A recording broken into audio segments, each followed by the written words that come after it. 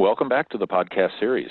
As stated, the opinions expressed are those of the individual speakers and not necessarily those of the companies they represent. So let's get started. We're going to shift gears a little bit, and we're going to talk about, we've talked about leadership, we've talked about leading teams. Now we're going to talk about team size. Sean, in the medtech sector, the teams are traditionally smaller, where you need sort of multiple skills and flexibility. Using a baseball analogy, sort of the utility player. Can you talk a little bit about the smaller teams in medtech and skills required? Yeah, I think John, some of it is a consequence of the scale of products.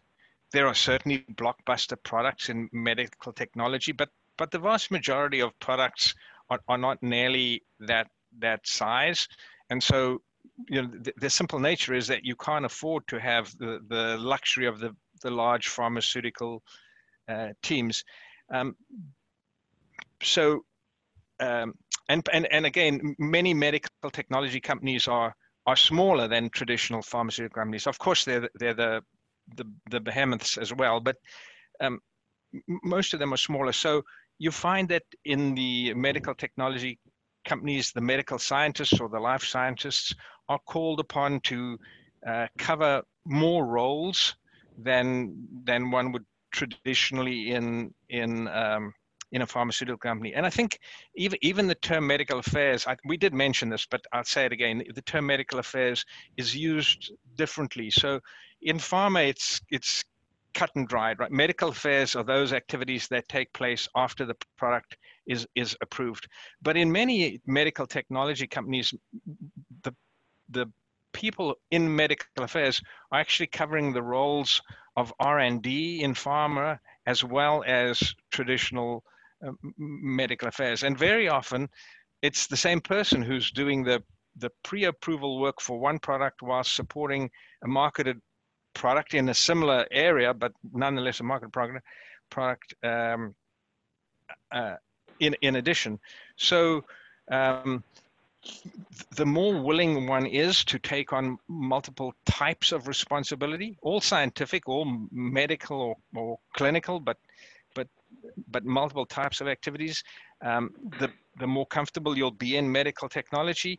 That comes with the upside, if you will, of being responsible for multiple products as well. So smaller teams, broader responsibilities is absolutely the case for medical technology. Thanks so much, Sean. Hugh, one of the topics that Sean just brought up was the breadth. What are your thoughts, and how would you characterize the breadth of med affairs in pharma versus medtech? Your thoughts? Yeah, no, I think it's a really good question. I do think medtech is quite broad, and you have to do a lot of different things. It depends a little bit also on how big the pharma company is. If you work for a smaller pharma company, you sometimes also have to be very broad and you have to cover multiple things. But if you work in a very large pharma, for instance, medical affairs might be much narrower. And it could mean, for instance, that there's a separate team within medical affairs that does the communication, or there's a separate team that only does publication planning within medical affairs. And then you're definitely, your breadth is definitely different than medtech. So it depends a bit on the size of the company. But I think overall, medtech seems to be a little broader, I would say. No, absolutely. Thank you for that perspective. It seems like you're both in alignment, in agreement on that, having been reciprocally involved on both sides.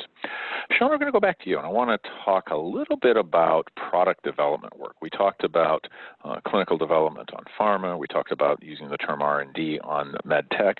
Who has the greater lift in product development, pharma or medtech? Your thoughts? John, I hope I'm interpreting the word lift correctly, but I would answer the question this way. The opportunities to do things in medtech, much for the reason that we were talking about a minute ago, are broader for the life scientists in the medical technology field than they are in pharma. But I think what you're getting to is maybe something slightly different, which is almost the hands-on opportunities. So the interesting thing about medical technology development is there's a lot of iterations of products and a lot of testing of those products in models and in laboratory situations, which don't typically occur to the same extent in pharma. So medical affairs professionals in the medical technology industry will be in those laboratories and have the opportunity to not only put their hands on the product, but to actually shape what that product ultimately looks like. So in that regard, I'd say, in medical technology, there's opportunity to have a greater lift. But you could argue it the other way around, right? Our trials tend to be smaller. We tend not to do, the second confirmatory pivotal study in medical technology. So sometimes in those regards, you may say that the opportunity is greater in pharma. But I hope I interpreted the term lift correctly. No, you did, and to be honest with you, it can be interpreted both ways. So, I mean, it depends, depending on where you are. If you're sitting on the med tech side of the aisle versus pharma, which is actually a bigger job. Hugh, we're going to switch to you, and we're thinking about alliances and which is closer. It sounds like med tech is closer to R&D, and pharma is perhaps closer to clinical. Would you say? Do I have it right? What are your thoughts? Yeah, I think in general that's the case. It depends a bit on in medtech what kind of device you're working on, what type of device and what kind of regulatory path you have to do. So for some devices you still have to do clinical trials, of course. But I've also worked on 510Ks where animal research was sufficient to support the filing, and that was all done by R&D. That wasn't done by clinical. So in those situations, when I was in medtech, I was much closer to R&D than I'm now.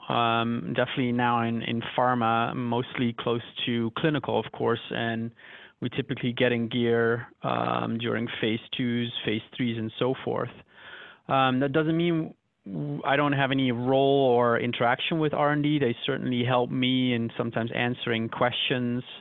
Some physicians that are the end users of a drug might have very detailed questions that only R&D knows and not clinical. So I'm certainly interacting with R&D. And then, I do talk, since I'm customer facing, I do talk to a lot of physicians, and they always have good ideas for new products that you want to feed back into R&D. But overall, I think the time I'm spending with clinical is much, much greater in pharma than in what it was in medtech, I would say.